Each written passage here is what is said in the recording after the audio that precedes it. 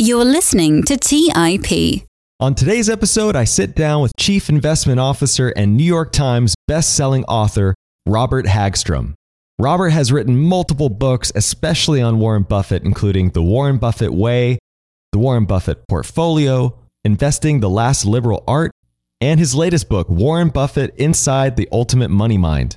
In this episode, we cover the evolution of Warren Buffett's investing style, what it means to have a quote-unquote money mind, as Buffett coined, what Robert learned from investing alongside Bill Miller, and much, much more. Robert is an expert on all things Warren Buffett, so I couldn't wait to dive into this discussion. So without further ado, please enjoy my conversation with Robert Hagstrom. You are listening to The Investors Podcast, where we study the financial markets and read the books that influence self-made billionaires the most. We keep you informed and prepared for the unexpected.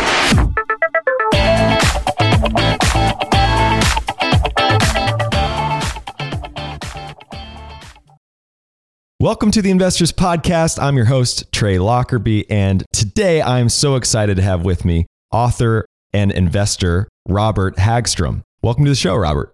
Ray, thank you. It's great to be with you. So the first thing that's on my mind, Robert, is that you just came out with this amazing new book that I loved reading called Warren Buffett Inside the Ultimate Money Mind. And we're going to dig into this book.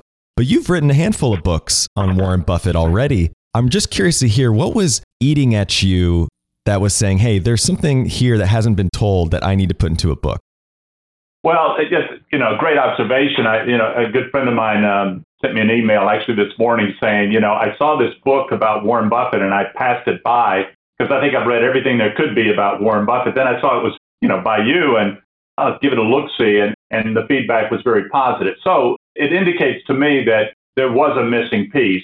And the genesis for the book, Trey, actually occurred back at the 2017 annual meeting where Warren introduced the concept of a money mind. It was a question from a shareholder on the floor who said, how do we think about allocation, capital allocation at Berkshire once you and Charlie are not up on the stage answering questions? And Warren formed the answer very broadly. First, he talked about capital allocation, but it was really much more. And he said the next CEO at Berkshire Hathaway has to have a money mind. And a money mind is not only thinking about the rational allocation of capital, but how to think about investing in general in relationship to markets and things like that. And I was sitting in the audience, Trey, and at that moment, I was so humbled by saying to myself, for 25 years, all you've done is focus on methods, and you really haven't thought about temperament or money mind, and that's how the quest began. So it started in 2017 of trying to think about what is a money mind, and we used Warren Buffett as a template. Well, let's start there. What is a money mind? I'm curious, what in his definition and your definition, what have you uncovered so far? You can go back to Ben Graham, and Ben Graham wrote about temperament. He said the last line of the book in The Intelligent Investor, and I'll paraphrase, he said, investing is easier than you think, harder than it looks. And the easier than you think is that you really don't have to forecast markets. You don't have to worry about sector rotation and worrying about the economy and interest rates going up and down, things that Warren has preached to us over the year. And the harder than it looks part, which I got wrong initially, I thought harder than it looks meant it was no longer about low PE investing. You had to do dividend discount models, return on capital, things like that. But the harder than it looks part actually has to do with temperament.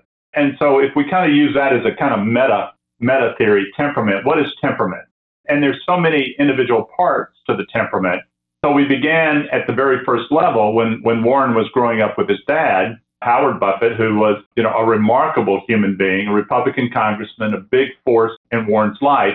But it was actually Roger Lowenstein, who had written a book called Buffett, the American Capitalist, who linked Howard Buffett to the Emersonian philosophy of self-reliance and made the argument that Warren himself had become so influenced by his dad's philosophy of self-reliance that formed the initial building block of what a money mind is, which is to have confidence in your own decision-making and not having to rely on others for the decision to buy or sell things. The decision, resides in yourself, and having that self-reliance and that self-confidence is the cornerstone of a money mind. So you mentioned Emersonian. You're talking about Ralph Waldo Emerson. Let's dig into that a little bit on, the critical thinking piece self-reliance is somewhat self-explanatory, but when it comes to investing, are we talking about coming to different conclusions than other people based on the data available to everybody? I think there's something to that, Trey. I think there's something to that. But, we're always counseled by Warren's advice that polling does not replace thinking. You don't want to be contrarian just for the sake of being contrarian. Sometimes the market gets it right, and sometimes it gets it wrong. And so self-reliance is really about coming to a conclusion based upon your own facts and reasoning that you believe the best course of action is whatever it is, and you're willing to make that bet, make that investment. And the self-reliance part kicks in, obviously, Trey, to your observation, when the market disagrees with you or other people disagree with you. Prognosticators on television stations say, do this, do that, and you're doing something different. It is that self-reliance that, yes, you've got it figured out. You're self-confident in your final decision-making, that you're not swayed to do something differently just because the crowd is yelling at you to do something differently. Yeah, I'm remembering this quote from Ben Graham where he says, you are neither right nor wrong because the crowd agrees with you. You are right because your data and reasoning are right. Very close to an Emersonian take on that. And obviously, and further along in the book, Roger Lowenstein did a brilliant job with this, is that the relationship between Warren and Ben Graham was nurtured in the beginning because Graham reminded him so much of his dad. So if you kind of think about Graham's attitude about investing, it was very Emersonian. It had that independence part to it, and he could relate to that because as an 11-year-old or a 10-year-old, as he grew up in the household with his dad, he was a GOP member, he was a Republican congressman. Remember that what was called the old GOP right party, which was a libertarian type stance, very Emersonian. So imagine, growing up for 10, 15 years in that household being preached at or preached about the role of self-reliance and self-confidence. And then you go into Columbia University and here's a guy that's speaking to you in Emersonian language. The connection there was just immediate. That was forceful. Well, I'm glad you threw out the word reasoning because I want to talk about this point that Charlie Munger made back in 2010 at the Berkshire shareholder meeting. There was a question about what their theory is on life itself. And Charlie came out with this one-word answer, which was pragmatism. What is your revelation from pragmatism and reasoning and all these, rational approaches to investing? Well, there's a lot, I remember it distinctly and funny. There's so much written about Berkshire, Charlie, and Warren about rationality and how being rational in your decision-making process. And rationality is just understanding what works and what doesn't work, and obviously do what works and avoid what doesn't work. That's kind of the essence of rationality. But pragmatism is something that I think is very deeply woven throughout Warren and Charlie and Berkshire Hathaway, but it hasn't gotten a lot of lip service other than that quote that you just read. But if you look at Berkshire Hathaway, you look at Warren Buffett, not only as rationality, so, you start with self-reliance, you layer into the whole concept of rationality, which we know is so important, but pragmatism is what got him through what I call the evolutionary stages of value investing. So I think I have a quote in the book that says something, rationality helps you become successful in investing. Pragmatism is what helps you continue to be successful in investing. And pragmatism, as you know, was a philosophy.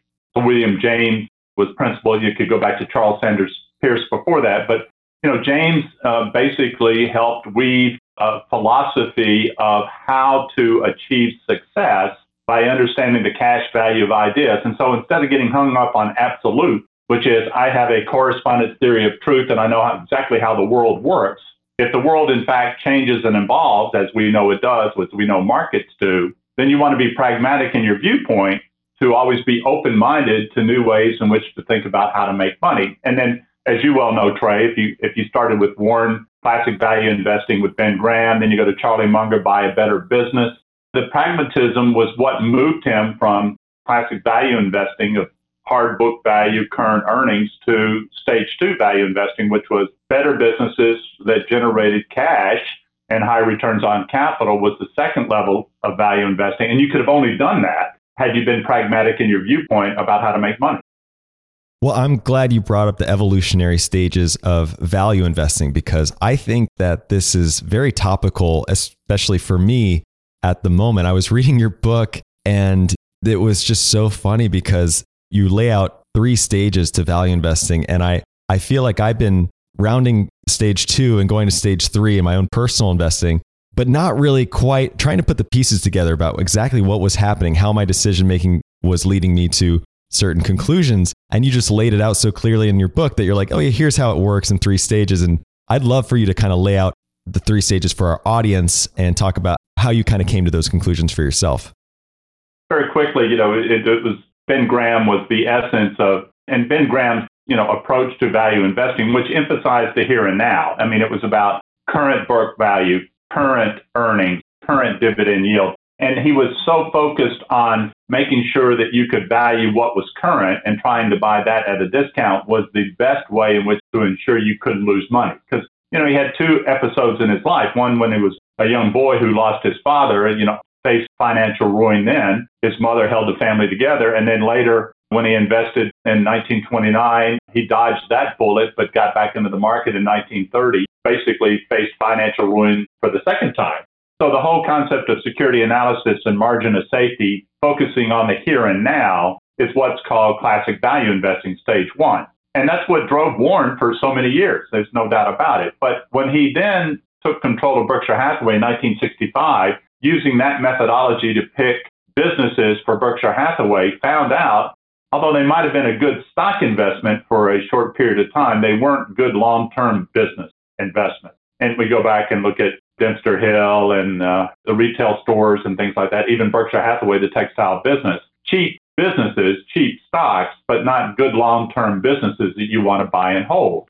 And so the second stage kind of moves you off the current assessment of book value, the current assessment of current earnings, and then gets into the concept of what will be the future cash flows, because he began to understand that when he was running Berkshire Hathaway, he needed cash. It's a compounding conglomerate, which was the whole strategy of why he took it over. He needed cash from these businesses to buy more businesses. We called it the penny weighing machine concept, and he needed cash from those businesses. So it pivoted. He had to pivot, I guess, how he thought about stock investing from how he began to understand how businesses were generating cash. He then applied those same lessons to stocks and ultimately allowed him to move to stage 2, and the brilliant move of putting 1/3 of his net worth in Coca-Cola in 1988, which at the time looked not to be a value investment. It was a high PE stock, higher than the market, higher price to book, below average dividend yield. Everybody thought he'd turned his back on his master, Ben Graham, but the stock went up 10 times in 10 years when the S&P went up 3 times. So was that a value proposition? Yes, it was. So there's a line that Warren always used: I'm a better investor because I'm a business person, and I'm a better business person because I'm an investor. It was linking those 2 models together that allowed him to get to the stage 2 level of value investing. I love that example. So, and you kind of just covered it a little bit with the Coca-Cola. Obviously, See's Candy was somewhat of a similar scenario that caused him to make that evolution. What about Apple? I mean, because is that stage 3? Can you walk us through stage 3 and maybe what he's seeing there? Apple, well, there's no doubt. Let's back up. See's basically helped him understand the value of paying up for something that generated a lot of cash. At the time, he thought he overpaid for See's Candy. And Charlie was nudging him along, saying, look, we're okay. It's going to be fine. Not a capital-intensive business, a lot of cash. And Warren was kind of reluctant to make the investment, ultimately did so. And if you kind of go back and do the math, it may be one of the greatest investments that he ever made, considering how little money he had to put back into See's over the years and how much cash came out of it. It really is a phenomenal investment return for Berkshire Hathaway. So See's, gave him that tangible experience of paying up for something that generated a lot of cash with low capital investment needs. There's no doubt, and he said it in the annual reports, and he said it publicly, that See's helped him understand and appreciate his investment in Coca-Cola. So then we get to Apple, and Apple is more of a hybrid. It's both a stage 2 and a stage 3, what I'll call stage 3, and we'll talk about it in a second. But he began to understand the consumer products business, if you will, and whether it's Coca-Cola or this thing called a cell phone.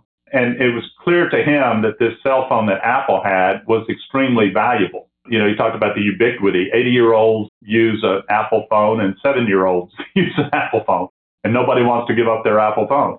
And if you go back and do the math on it, it really is a phenomenal business, a handset manufacturer that I think at the time he was buying it, they had 13, 14, 15% market share, but were getting 85% of the profit. So people were willing to pay a premium price for their Apple phone and very rarely changed the manufacturers. So he began to recognize that this really was quite a phenomenal investment. But what happened, I think, was the stage 3 level of value investing begins to embrace what's called network economics, which is you become a part of a technology environment, if you will, or a technology ecosystem, whether it's through software, enterprise software, whether it is through search, whether it is through entertainment, or whether it's through this telephone. You get connected to a network economic, and in this case, the iOS system that links your phone to your laptop, to your iPad, to Apple Pay, to Apple Health. Everything is connected together. You get used to doing something. It's called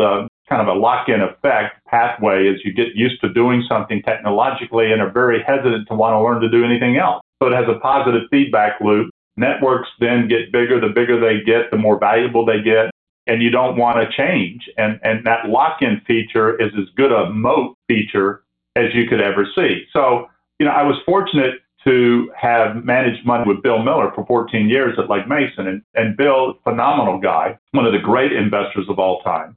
And he was the very first value investor to actually apply valuation methodology to technology stocks. And this goes back to Dell Computer in the 90s and AOL and eventually Amazon and Google that we made investments in over the years. So I had the benefit of understanding the value of technology companies by managing money with Bill Miller. But then you could see Warren coming around to it in 2016. And it was a combination of buying a phenomenal consumer products company that was enveloped in this network economic, which is a moat-like system with high margins, low capital intensity needs, and it's just been a home run. I mean, imagine, he's 86 years old, puts $36 billion into a new investment and makes $100 billion.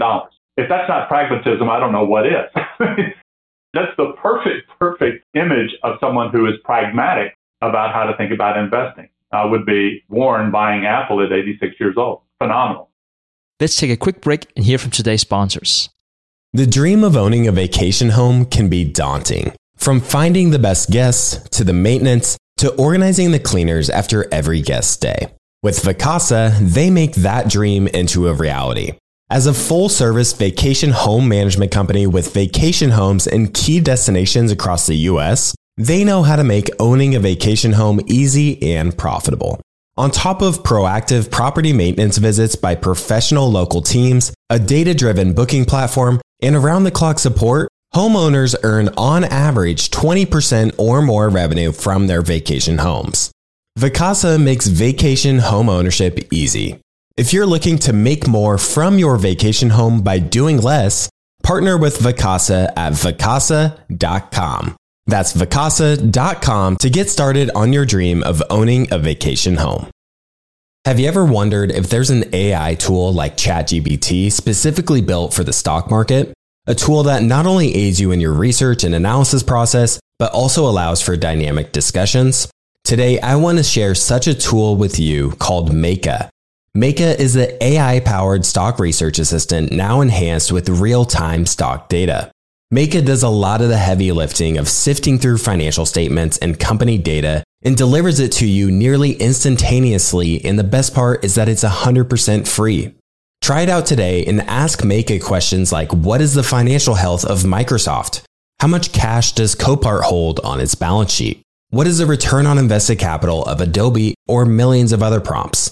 Check it out today for free at Meka.com. That's MEYKA.com. Today's episode is sponsored by Range Rover Sport. Range Rover Sport leads by example with their dynamic design that rises to the occasion. It's got powerful on-road performance and commanding all-terrain capabilities, coupled with signature Range Rover refinement. The third-generation Range Rover Sport is the most desirable, advanced, and dynamically capable one yet, redefining sporting luxury. It's got advanced cabin technologies such as active noise cancellation and cabin air purification, offering next-level comfort and refinement. The purposeful cockpit-like driving position sets the tone for a focused interior that promotes exhilarating driver engagement. Award-winning Pivi Pro infotainment is at the heart of the experience and provides intuitive control of the vehicle systems. You can enjoy a dynamic drive and total comfort with optional 22-way adjustable, heated and ventilated electric memory front seats with massage function. Design your Range Rover Sport at LandRoverUSA.com. That's LandRoverUSA.com. All right, back to the show. All right, so stage one, we're focusing on the here and now. What can I buy this business for what it has today? Stage two, we're projecting out the cash flow, discounting it back to today. And then stage three, wrap this up in a bow here. How do you define stage three exactly? Well, stage three is largely, there's two things going on.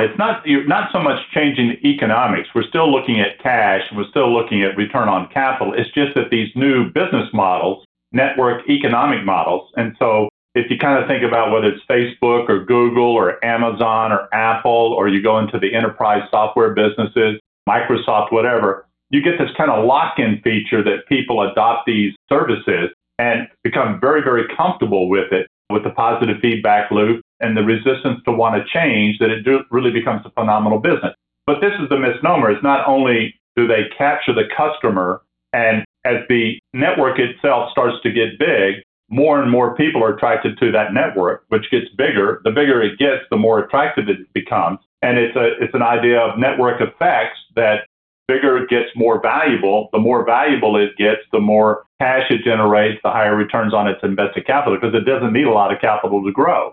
So what becomes phenomenal about stage three is understanding they are significant moat businesses. You know how Warren talks about moats. I want a business that can withstand competition, that continue to earn high returns on invested capital for a very, very long period of time. Well, that's what you're looking at right now. Now, the difference is this. With Coca-Cola, you could see the cash. With cash, Roberto Guzzietta, who was the CEO that turned around Coca-Cola in the late 80s, got rid of all the underperforming businesses at Coca-Cola, reallocated that capital to the syrup business, which is the best performing business at Coca-Cola, highest returns on capital, and with the excess cash began to buy back stock. So even though you were paying a higher multiple for that cash than you would have under a Ben Graham model, cash was right there. It was readily seen, readily available. With the network economic businesses, the slippery part of it is the cash is not coming down to the bottom line. It's not going through the income statement to the EPS. Now, today, I would point out Google is trading at a market multiple on cash flow, and so is Facebook's pretty cheaper on cash flow. The mystery stock has always been Amazon, right? So, Bill and I started buying Amazon. We bought it in 98. We bought it in 97 in the IPO. It doubled, sold it. We rebought it again in 99, went through the technology crash, and came out on the other side. And it's become one of the most valuable companies next to Apple in the world, and rarely reports any E. So its PE is always 50 to 100 times earnings. But if you pull back the layers on the company, and Jeff Bezos walks you through it perfectly, you can look at the online retailing, the cloud computing, AWS, you can look at the advertising business. He'll walk you right down step function from here are the revenues, here are the operating expenses, and so you get to what's called an operating cash flow statement. You've got operations, it's cash flow after paying for all the expenses of operating the business. And the cash flow on Amazon this past quarter, before reinvestment back into the company, was equal to Procter & Gamble. So the cash was there. But Jeff rightly makes the decision that he has this cash. So what should I do with this cash? Should I drop it to the bottom line, pay a corporate tax on it? Or perhaps should I pay it out in a dividend? Or should I put it back into the business? Well, Amazon is earning 100% return on invested capital, one of the highest return on invested capital in the history of capitalism. Dell Computer was the very first one to ever do it. And its top line is growing at 20%. What would a rational person expect Jeff Bezos to do? If I have a business growing at 20% per year, earns 100% return on invested capital, that generates an operating free cash flow of 3%, I want you to put it right back into the business. And I want you to compound that over time. And that's exactly what he's been doing for the last, 20 some odd years. Instead of bringing it down to the bottom line so you can actually see it, it's there. It's just that he reinvests it before it gets to the bottom line on a GAAP reported basis. Yeah, and it seems like there's a new phenomenon. I guess what I'm trying to wrap my head around is it only internet companies that have this advantage, or are there others? Like Apple, as you mentioned, is consumer, and I do think, humans are forced into this kind of recurring decision-making process where they don't want to make new decisions, so they stick with the status quo. What you're talking about sounds a lot like, instead of the law of diminishing returns over time, there's this law of incremental returns. Yeah, it's increasing returns economics. Brian Arthur, an economist, kind of walks you through that. The switching cost is what prevents people from wanting to change product, whether it is software or handset. Do I want to go learn a different phone, like an Android phone or a Samsung or something like that? No. I mean, I'm very happy with my Apple phone. For me to go and do a new phone and change everything over, software, and learn different ways in which to do things is a real pain for me. And so I am mentally locked in to wanting just to keep doing this technology the same way. Now, there's also financial costs, switching costs, and it's more prevalent in software. So if you had a Microsoft operating system all through your corporation and you wanted to change it for some reason, that's a very expensive proposition to do a switching cost. In addition to, you have to retrain everybody how to use it. So switching costs become part of the moat. Path dependent. I like doing it this way. I don't want to learn how to do it any other way, is a moat type business. Now, what becomes phenomenal about this, and Warren talks about it in the annual meeting, is that he and Charlie didn't wrap their hands around how something could turn into hundreds of billions, if not trillions of dollars with so little capital involved. And that's the essence of network economics. Different than brick and mortar, which Ben Graham started with. So if you go back to Rockefeller and Carnegie and Mellon, for them to grow the business, they had to build more brick and mortar. They had to make the physical hard book value of the business go up for it to get bigger. Then you go into stage two, which was media, newspapers, network television, cable news, and then you get into the soda business, consumer durable. It was not as capital intensive as the Rockefeller, Carnegie, brick and mortar world of manufacturing, so less capital intensive. But then you get to the stage three level. It's just phenomenal how little capital is required to build something that could be hundreds of billions of dollars in market cap, generating billions of dollars in free cash flow every year. It was just very hard to get your head around it. And so they were late. So, Warren says, I was foolish not to have bought Amazon. He actually owned the convertible bonds at one time. He met Jeff Bezos, said it was brilliant. I mean, think about a guy that actually built the world's largest online retailing business from scratch. And as Warren said, just to have done one global leading business is Herculean. Well, he's done three. He's not only the world's largest online retailer, he's the world's largest cloud computing with AWS, and now is the world's largest advertising media business through the advertising sales through Amazon Prime and others. So he's done it three times. But at the same time, Warren was just really struggled to get his hands wrapped around it. Charlie was like, Amazon didn't bother me. Google bothered. We should have had Google.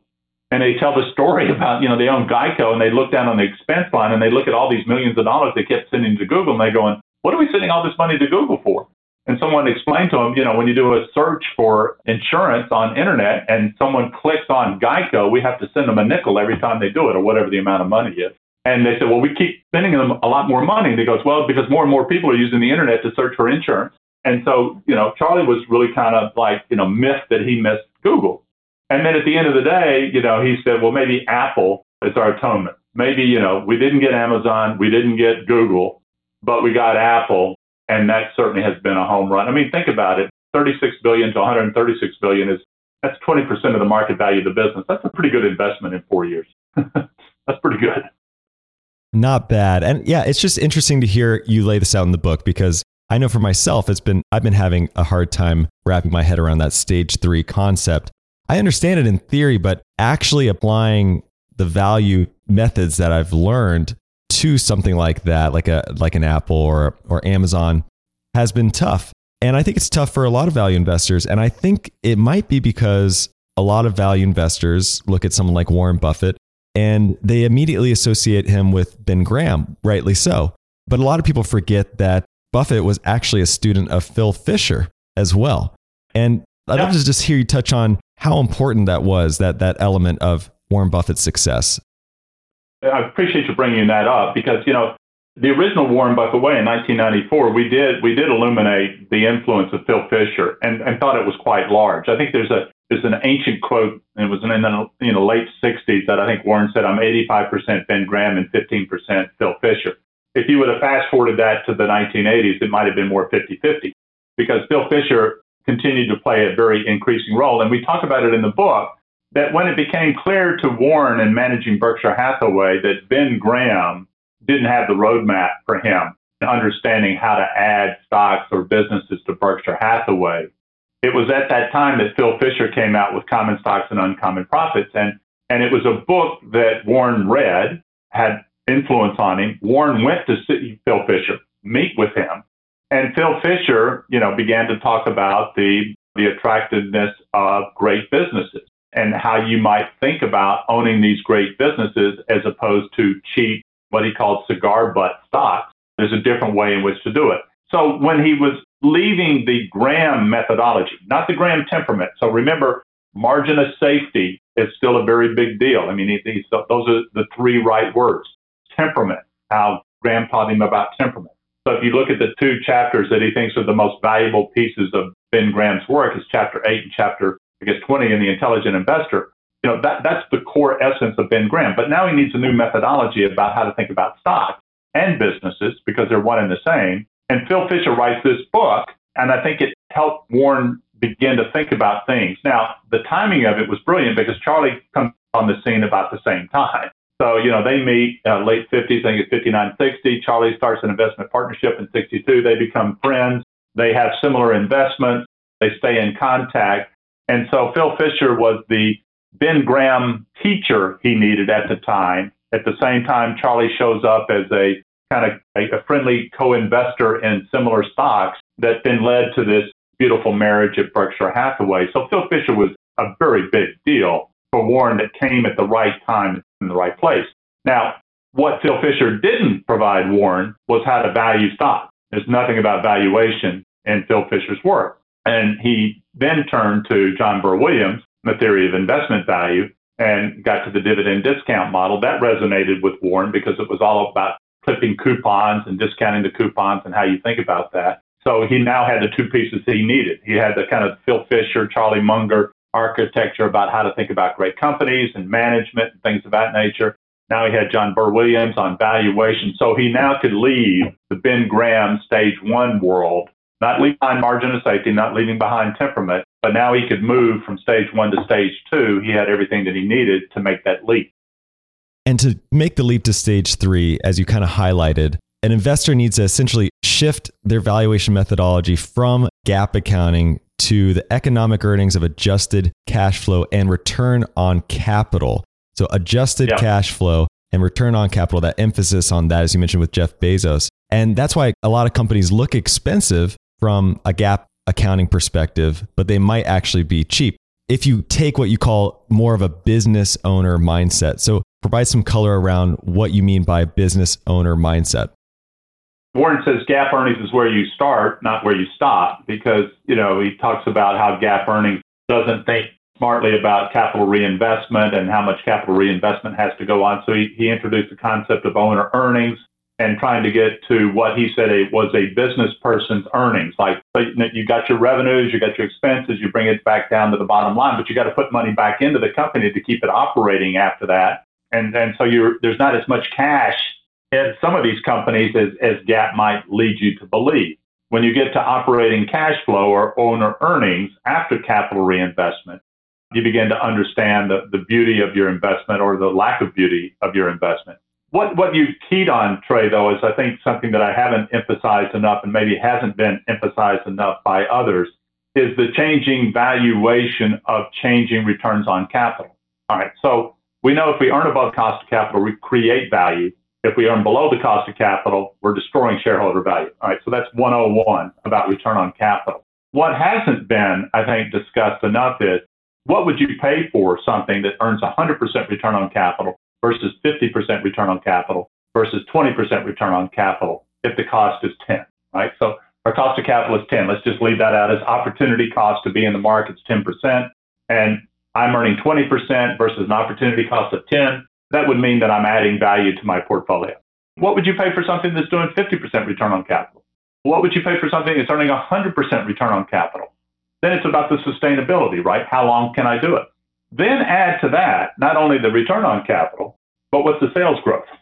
So if I'm earning really high returns on invested capital, that through network economics or network effects looks to be long lasting, then put a sales growth number on that. I'm growing at 10% with a high return on invested capital. What would I pay for that? If I'm earning 20% on a high return on invested capital business that's going to last for a long period of time, what would I pay for that? If you actually start to do the math, the numbers are just mind-boggling. What you would pay for something that generates 100% return on capital that's growing at 20% per year that could last for 5 or 10 years. And the numbers are just mind-blowing. The guy that's done the work on this, and I have such a high regard and actually worked with him for a time at Legg Mason Capital Management, is Michael Mauboussin. Michael Mauboussin has written several books. He's extremely talented, thoughtful, adjunct professor at Columbia University teaching security analysis, and he's done the work on what multiple would you pay for different levels of return on capital and growth rate.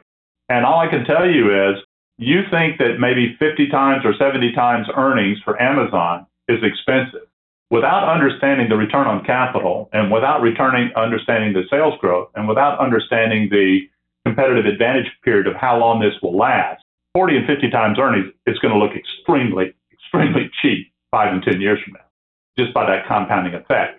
And we haven't done enough work to illuminate what returns on capital can mean. So it's not only Amazon. Look at Google, look at Microsoft, look at Facebook. But then let's go even further.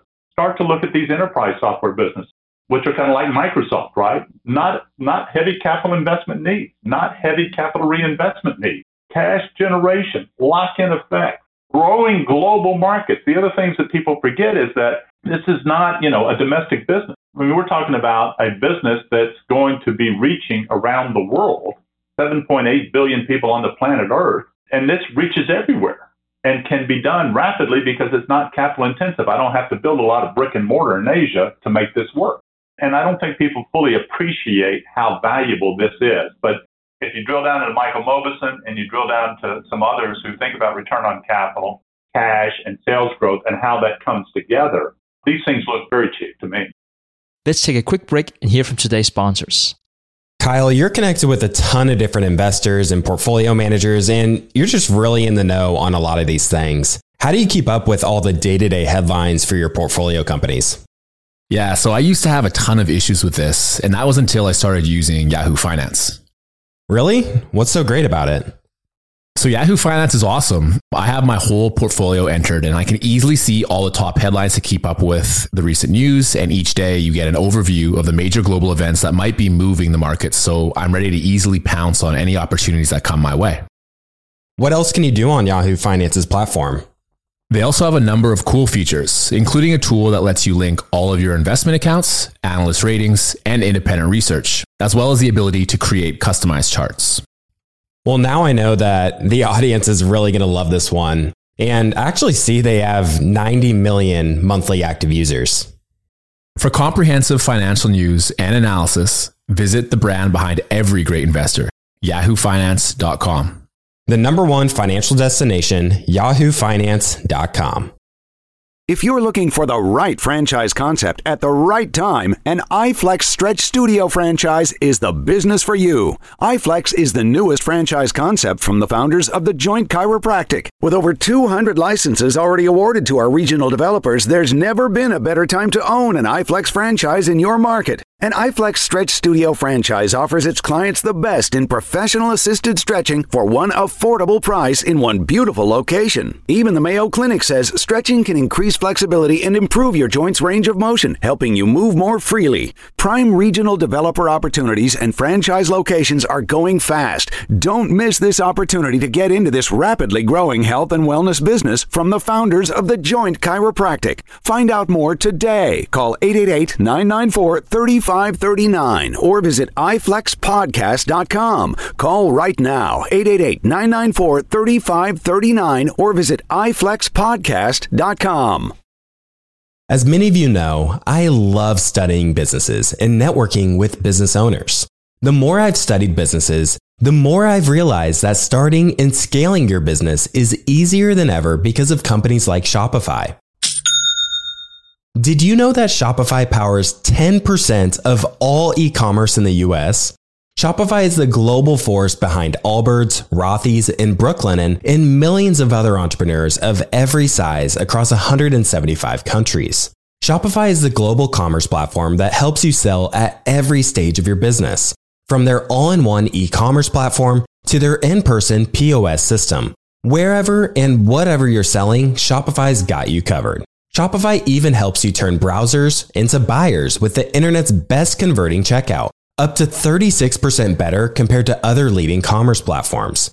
What I personally love about Shopify is that it's the turnkey solution to kickstart and grow your business, and they are totally committed to giving you the necessary tools to succeed as a business owner.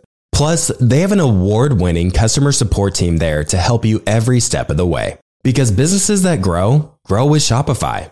Sign up for a $1 per month trial period at shopify.com/WSB. That's all lowercase. Go to shopify.com/WSB now to grow your business no matter what stage you're in. That's shopify.com/WSB. All right, back to the show. I want to talk about your background a little bit. As you just kind of alluded to, you've obviously had a long career in active management, and you talk about this in your book that you say not all active management is bad. And there's a huge debate obviously around this. Has been going on for a long time about active versus passive. Talk to us about where you stand on the subject today. When we wrote the Warren Buffett portfolio, after we wrote the Warren Buffett Way, when I wrote the Warren Buffett Way, I didn't even talk about portfolio management. I think I said something like Warren holds stocks for a long period of time. He doesn't own a lot of stocks, and he holds, that was the essence of portfolio management. All I was interested in was getting the methodology down about how he thought about stocks. And it was clearly written in the annual reports. I just organized it in such a way that would help people understand what the major tenets were and the sub-tenets and how it lines up with the companies that Warren purchased. But the portfolio management part was really illuminating. And when we wrote the book in '99, we began to look at focused investors. Not only Warren Buffett, we looked at Charlie Munger, we looked at Lou Simpson, we looked at Sequoia Fund, we looked at John Maynard Keynes, and began to kind of look at these guys and go, they're concentrated, low turnover, and they're generating some really strong return. Problems that we saw was variance was high, volatility was high, drawdowns were kind of high, periodic underperformance was kind of high relative to a broadly diversified portfolio. Well, past that then, so we talked about focused investing. We thought that was the most optimal approach. And we did some very elementary things like, took 3,000 stocks and you divide them up to different portfolio sizes of 250 stocks, 150 and 15. The 15 stock portfolios had a higher percentage win rate of beating the market than the 250 stocks. So you had a working hypothesis here, but it was really Martin Kremers and Petajusto who began to write about high active share investing. So they didn't call it focused investing, they called it high active share. And high active share is equivalent to how different your portfolio is from the market.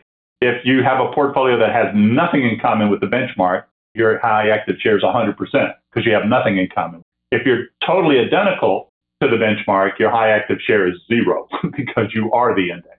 What Kremers and Petajusto discovered was that portfolios that were high active share, 80% or higher, actually seemed to have a pretty damn good track record of beating the market. And portfolios with low active share that were closet indexers were not doing very well. And then there was another Professor Parikh at Rutgers that basically looked at turnover ratios and found out, well, if you control for turnover ratios, it is even more glaring, which is high active share and low turnover really gets you big return. And broadly diversified portfolios with high turnover ratios are just abysmal. It's just horrible.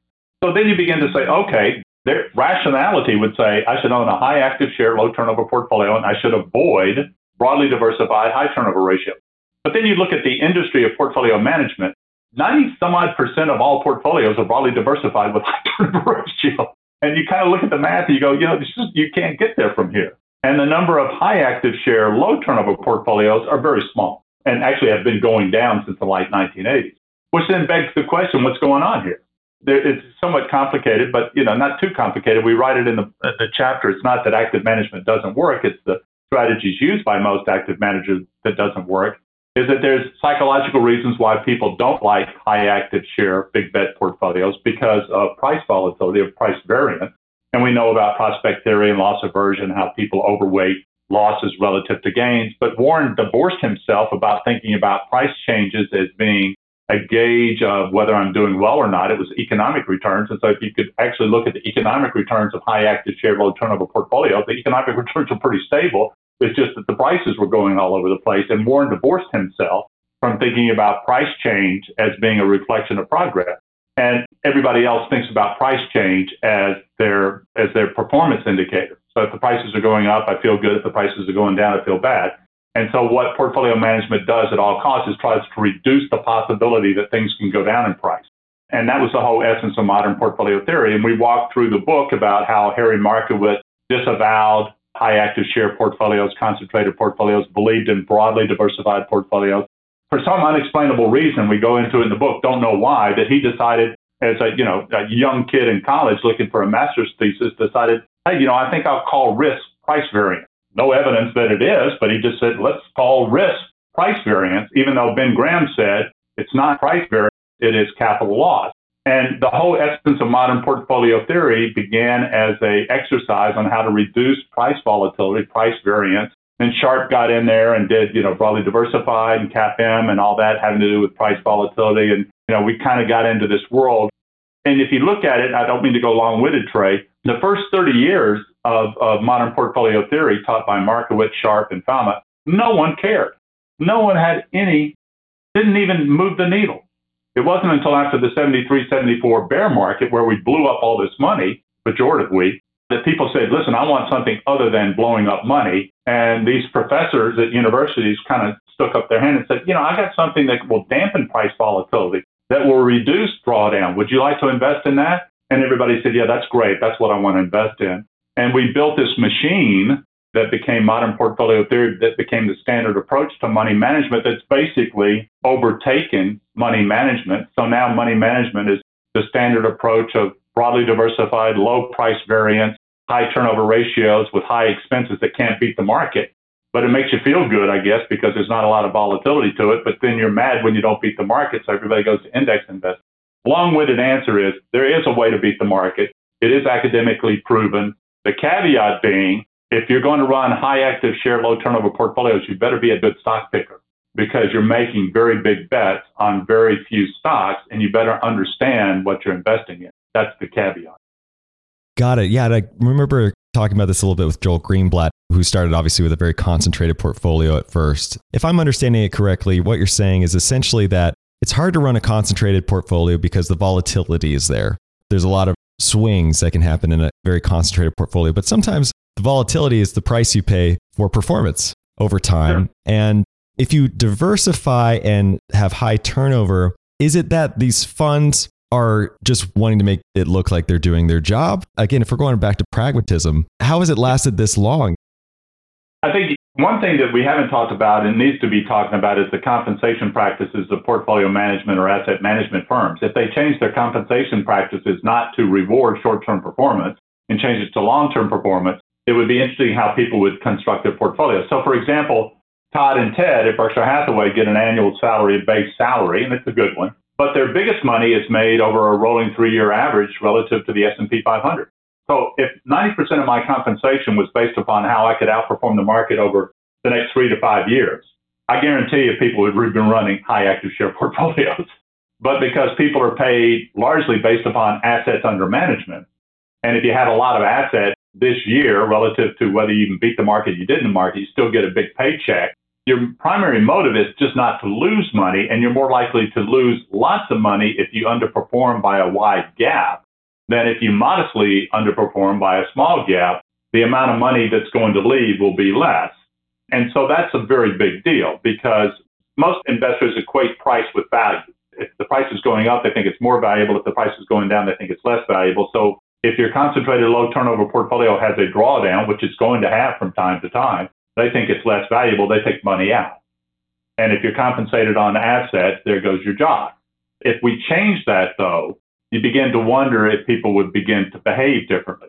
But we do have a section in the book, because Charlie Munger asked the question, he asks, he says, if what we do at Berkshire Hathaway, and you talk about Lou Simpson, you talk about these other great Sequoia Fund, and if what we're doing in money management is really that good and outperforming, why don't more people imitate it? What's going on here? It's not taught at university. It's not imitated by, these large money management shops. What's going on here? And I think part of it is what I said is that they're acceding to a client's wish to have a smooth ride versus a bouncy ride, which is what active share does. They're trying to avoid big drawdowns, which we know from prospect theory makes people very nervous. But the other thing is that if you have built a investment management practice, and let's say all your schooling, your education, and your entire asset management business is dependent upon broadly diversified, low variant portfolios, and you're not doing very well, you're not going to say, you know what, everything that I told you was wrong. Everything that I discussed with how to make money doesn't make any sense. You know, you can see where the economic incentives might continue to perpetuate bad behavior versus taking the rational, optimal approach to change your behavior. Yes, Charlie would say, show me an incentive and I'll show you the result. But at the same time, you know, to this point, Kremer's writes about this. He says, you can change the incentives, but you still have to have people show up to do it. And so you have to match the portfolio with a client who gets it, right? Who understands that if I want to outperform the market, I have to do high active share, low turnover portfolios. And yes, I have to understand that, you know, my batting average might be 50%. I mean, we looked at focused investors like Charlie and all of it, you know, their batting average was, 40, 50%, 60%. The rest of the time they're underperforming. So how do you feel about underperforming on a short-term basis? Well, Warren said, that doesn't matter. It is my look-through earnings, the economic progress of my business that you should be focused on, not on the price, which is secondary. And you have to change the way in which people calculate their progress by economic returns versus price returns. I want to shift gears a little bit. I heard a funny quote recently that said something to the effect of, if you think you learn a lot by reading a book, try writing one. So I'm curious, you've written a few books now. I'm really curious to hear what you learned from writing this book for yourself that you didn't already know, maybe. It goes back to my mom. She always used to say, if you write it down, you'll remember it. And I guarantee if you write a book, you really become quite proficient at what you're writing. And so if you really want to be best in class on a topic, or you want to become really quite proficient and thought well of and how you're explaining something, by writing a book, it not only gives you credibility, but you actually become much better at it because you're so immersed in it by writing, doing the research, doing the footnotes and the bibliographies and reading things, that by the time you put down a book, or by the time you've written a book, you should have a very high level of being able to explain it and defend it. So I do think that there's something to that. And to this point, that you write books, you also teach. And to the degree that you teach, you become better at it too. And there's a lot of work that's been done about how teachers, the more they teach their subject, the better they are at it. And it's all intertwined. So everything that I've ever done has worked to getting me to be smarter about what I was curious about. Curious about how Warren thought about stocks. Well, I could have just kind of thought about it and passed on, or just, read a couple of articles and passed on, or I could have actually written a book about it and I got a lot smarter about it. How does Warren think about portfolio management? Well, let's write a book. We get really smart about portfolio management. How does Charlie think about, the lattice work and mental models in achieving worldly wisdom? We wrote a book called Investing the Last Little Art, where we went through the actual disciplines of physics and biology and philosophy and psychology and social sciences and all down the road. And then you can tease out. So, if you write it down, you're going to get a lot smarter. Now, I'm not saying that everybody needs to go out and write a book, but I'm telling you, if you do write a book, you're going to get really quite good at what you're trying to explain. So I think your question was, Trey, what did I learn by writing this last book? Okay. Well, I said up front, I was embarrassed and humbled that after writing about Warren Buffett for 25 years, I think I discounted what was equally the most important part of being successful in a Warren Buffett approach, which was temperament, the money mind. And I write in the book that, all I did was focus on method. All I wanted to do was learn how to swing the bat like Warren Buffett. If you want to learn how to play golf like Tiger Woods, you learn how to swing like Tiger Woods. Or, whatever you do, you're following the mechanics and the method. And I thought that's all that was needed. But I did discover over time that people struggled with the Warren Buffett methodology. I've never met anybody who disagreed with it. I've never met anybody who said, that's not smart. That's smart. And I said, well, do you want to invest like that? And those that did said, absolutely, I'm going to invest like this. And a good many of them were successful, but some of them struggled. And some of them, really were stressed about the volatility and the variance and the drawdowns and the underperformance. And the more that they stressed about it, the more I sharpened my pencil to tell them, this is a really good investment. This is really smart. You should actually own this and not sell it, and we're going to be okay. And I kept just pounding the method and the method and the method. What I realized was, without having the temperament, and we talked about self-reliance and rationality and pragmatism, which all leads to stoicism. We didn't talk about that, but Ben Graham was a great stoic. And if you think about the really great investors, they have a stoic attitude towards markets. If you build that money mind architecture, that philosophical background about how to think about markets independently, that is the reinforcement that you need when you have a drawdown in the portfolio, or you have price variance, or you're out of step with the market, having that money mine architecture is a steel reinforcement, the backbone that you need in order to navigate through markets when they're not shining on you. So, if you're 50-50 on a market on a monthly, quarterly, annual basis of beating the market, underperforming the market, it can be psychologically kind of tough. Because if you think prospect theory, you're going to weight losses twice as much as gains. If you're losing half the time, psychologically, you're already beat up about it. But I would say this, what makes high active share portfolios work is that it's not a frequency argument. It's not how many times you win, less how many times you lose. It's how much money you make when you win, less how much money you get back when you lose. And so it's a frequency versus magnitude, the difference between batting average and slugging percentage. And people that get to understand that and then psychologically reinforce themselves with that self-reliance, rationality, pragmatism, stoicism, and that all intertwines, then you're in a much better shape. And then I would say this, we write a section in the book about, we make reference to Rod Serling's Twilight Zone. You're probably too young, Trey, to watch Twilight Zone growing up, but it's the fifth dimension, an alternate dimension. Warren basically, you think is all the celebrity of him being in the stock market. He really operates in an alternative universe. He really doesn't think about the stock market that much. It doesn't absorb him 24/7. Even though he says he has CNBC on, he says he turns the sound off and only looks at the headlines every once in a while. He's operating in an investment zone, if you will, of stocks as businesses, as if the stock market did not exist. 99% of the people operate in a market zone, which is all they can see are the greens and the reds that are flashing on the screen. And all the people that are pontificating about what you should do and what you shouldn't do and why, things like that. Warren doesn't even live in that world. He lives in an alternative world. And more people live in the market zone than live in the investment zone. And if you're going to be very successful at the Warren Buffett way methodology, the money mine aspects of it, you really find yourself being divorced from the market zone and you go live in the investment zone. And it's a much easier, friendlier place to live in the investment zone than it is the market zone. But you can't get to the investment zone if you don't have a money mine, in my judgment. That's a conclusion I've made for myself wherein, when I discovered Warren Buffett, I came for the investing and I've stayed for the philosophy. That's what I love about investing so much is it's really philosophy at the end of the day, and psychology and a number of other things as you kind of highlighted. One thing I'd love your opinion on, it sounds like when Warren Buffett talks about the money mind, it sounds like you either have it or you don't, right? Do you believe this? Do you think it's teachable? Do you think it's, if you read enough books, if you study stoicism, is it something that you will grasp ultimately, or is it something that you're inherently born with? I think both. Clearly, Warren, the DNA worked real well. Some people are really wired very well for this type of investing. Bill Miller was the kind of guy that's just perfectly wired, as Warren Buffett, as Charlie Munger, they talk about it.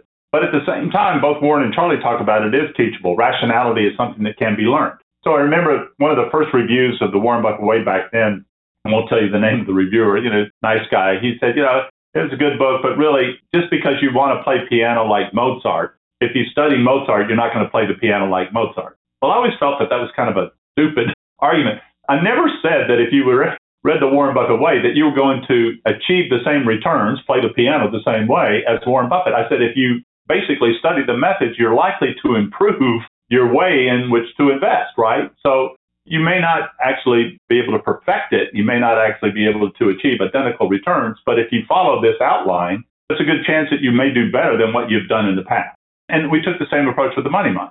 I said, look, reading this book is not going to give you the same money mine as Warren Buffett. But if you were to study the aspects of a money mine and the architecture of a money mine, and were able to embrace part of it and continue to use it as a learning tool over time, will you be psychologically, emotionally, and philosophically better at investing than had you not read the book? And the answer is yes. It should be yes.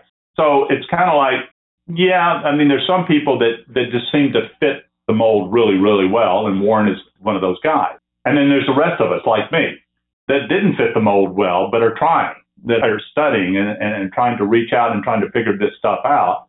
And I do feel after having read this book, I have a much better sense of the philosophical, psychological, emotional aspects of investing that I did not have before I wrote the book. So it was, 25 years after writing the Warren Buffett way, I'm humbled to tell you I didn't have it all figured out. Well, we've talked a lot about Warren Buffett. I want to just end by talking a little bit more about Robert Hagstrom. You mentioned earlier about Warren's quote saying he's 85% Graham, 15% Phil Fisher. Maybe it's 50-50 as of the 80s. After all of this research, and you've run your own successful fund and invested along Bill Miller and a few others, I'm going to pose the same question to you. How do you quantify your approach these days? Is it 90% Buffett? Is it 50% Buffett? Who else do you incorporate in your own practice? That's a great question. God, how do you think about that? I've never been asked that question. Someone said to me, Robert, you wrote your dissertation on Buffett by writing The Warren Buffett Way, and you got your practicals by managing money with Bill Miller. If you can't outperform the market, shame on you. And that's true, right? So you can't dismiss Graham, you can't dismiss Phil Fisher, but Warren is a huge part of my life, a huge part of my investment life, which was able for me to equate stocks as businesses. And as Carol Loomis said, we were back and forth with Carol Loomis, as she's edited the Berkshire Hathaway annual reports, and it's just a wonderful journalist who's written for 7 decades, it seems like. And she said, it's all reduced to stocks as businesses. And I remember when I became immersed in Warren Buffett, is that I was a liberal arts major, political science major, getting into the stock brokerage business in the 1984s, thought I'd made a terrible mistake, didn't understand finance, didn't understand accounting, thought this was it, was in a training program. And the night before our last day, and I had planned to resign the next day from my training program, going, this isn't for me. I happened to read this annual report of Berkshire Hathaway, which I'd never heard of, written by a guy named Warren Buffett, which I'd never heard of. And I read it in my hotel room that night, and it was, the proverbial light goes on. Authentication, you get it, that stocks are businesses. So, yeah, is it Warren Buffett? Absolutely, it's huge. Cannot underestimate how much Bill Miller has influenced me. So to be able to work alongside Bill Miller and understand not only valuation for technology, go through Dell, go through Amazon, go through Google at the feet with Bill Miller, and it's going to make you much smarter. But he did so much more for me. I mean, he took me to the Santa Fe Institute and helped me understand complex adaptive systems. And year after year, going out there and meeting all these great scientists, including Brian Arthur and Murray Gell-Mann, and just tremendous. And then the academics that we've been able to interface with, like Michael Mauboussin. I guess it would be a trioca of Warren and Bill, huge, and then being able to, at the same time, a continuous learning attitude of surrounding yourself with the smartest academics that you can. That's a pretty good definition. So I don't think there's a Robert Hagstrom in there. I think there's 3 major inputs in my life, and I'm amalgamation of all those put together. I love that. Great answer.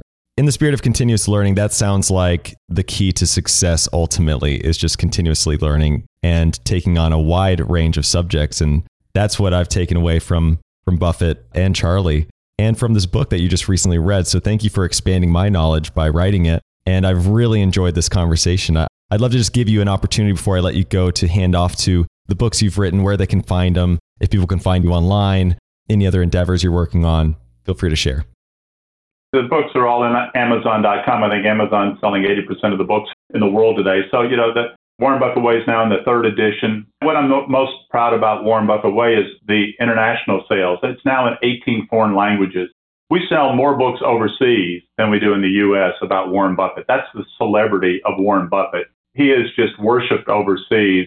Charlie's just been a phenomenal influence. If you want to talk about waking up each day with a spirit of adventure and curiosity to want to be able to study anything, anywhere, and it doesn't have to be finance and accounting, to pick up a history book, to pick up a science book, to pick up anything, to see if you can distill something out of there that will make you smarter. Charlie gave me that when he did the lattice work of mental models. And that is a blessing that he gave me that has enriched my life in so many ways and will enrich my life to my dying day, because each day I wake up with, hey, let's go figure out something new. Let's go study something new. So, as Charlie says, reading is the answer to it. I've been so blessed and so lucky to have had so many great influences. Warren says, pick your heroes. Make sure you pick your heroes and pick the right heroes. I picked, Warren and Charlie and Bill Miller and some others. And my life is so much more enriched, so much better for it. So, I always wish people continued success, but read, and don't stop being curious about things. And remember, pragmatism is what makes you successful next year, not just this year. Well, Robert, this was such a pleasure. And I know your time is so valuable. I really appreciate you taking the time to join us today and talk to us and educate our audience. I really cannot encourage people enough to go read this book. I highly enjoyed it. And personally, having read a lot of Warren Buffett-esque books, this is one of my favorites. So really enjoyed it. And this conversation didn't disappoint. So Robert, let's do it again sometime soon. I appreciate it. I look forward to it. Trey, you were terrific. Great conversation. Thanks for the invitation. I look forward to seeing you again. All right, everybody, that's all we had for you this week. If you're loving the show, go ahead and follow us on your favorite podcast app so you get these episodes automatically every week. And if you haven't already done so, go to theinvestorspodcast.com, check out all the tools we have there, or just simply Google TIP Finance. Go ahead and follow me on Twitter at Trey Lockerbie and reach out with feedback. Would love to hear from you. And with that, we'll see you again next time. Thank you for listening to TIP. Make sure to subscribe to Millennial Investing by the Investors Podcast Network and learn how to achieve financial independence. To access our show notes, transcripts, or courses, go to theinvestorspodcast.com. This show is for entertainment purposes only. Before making any decision, consult a professional. This show is copyrighted by the Investors Podcast Network. Written permission must be granted before syndication or rebroadcasting.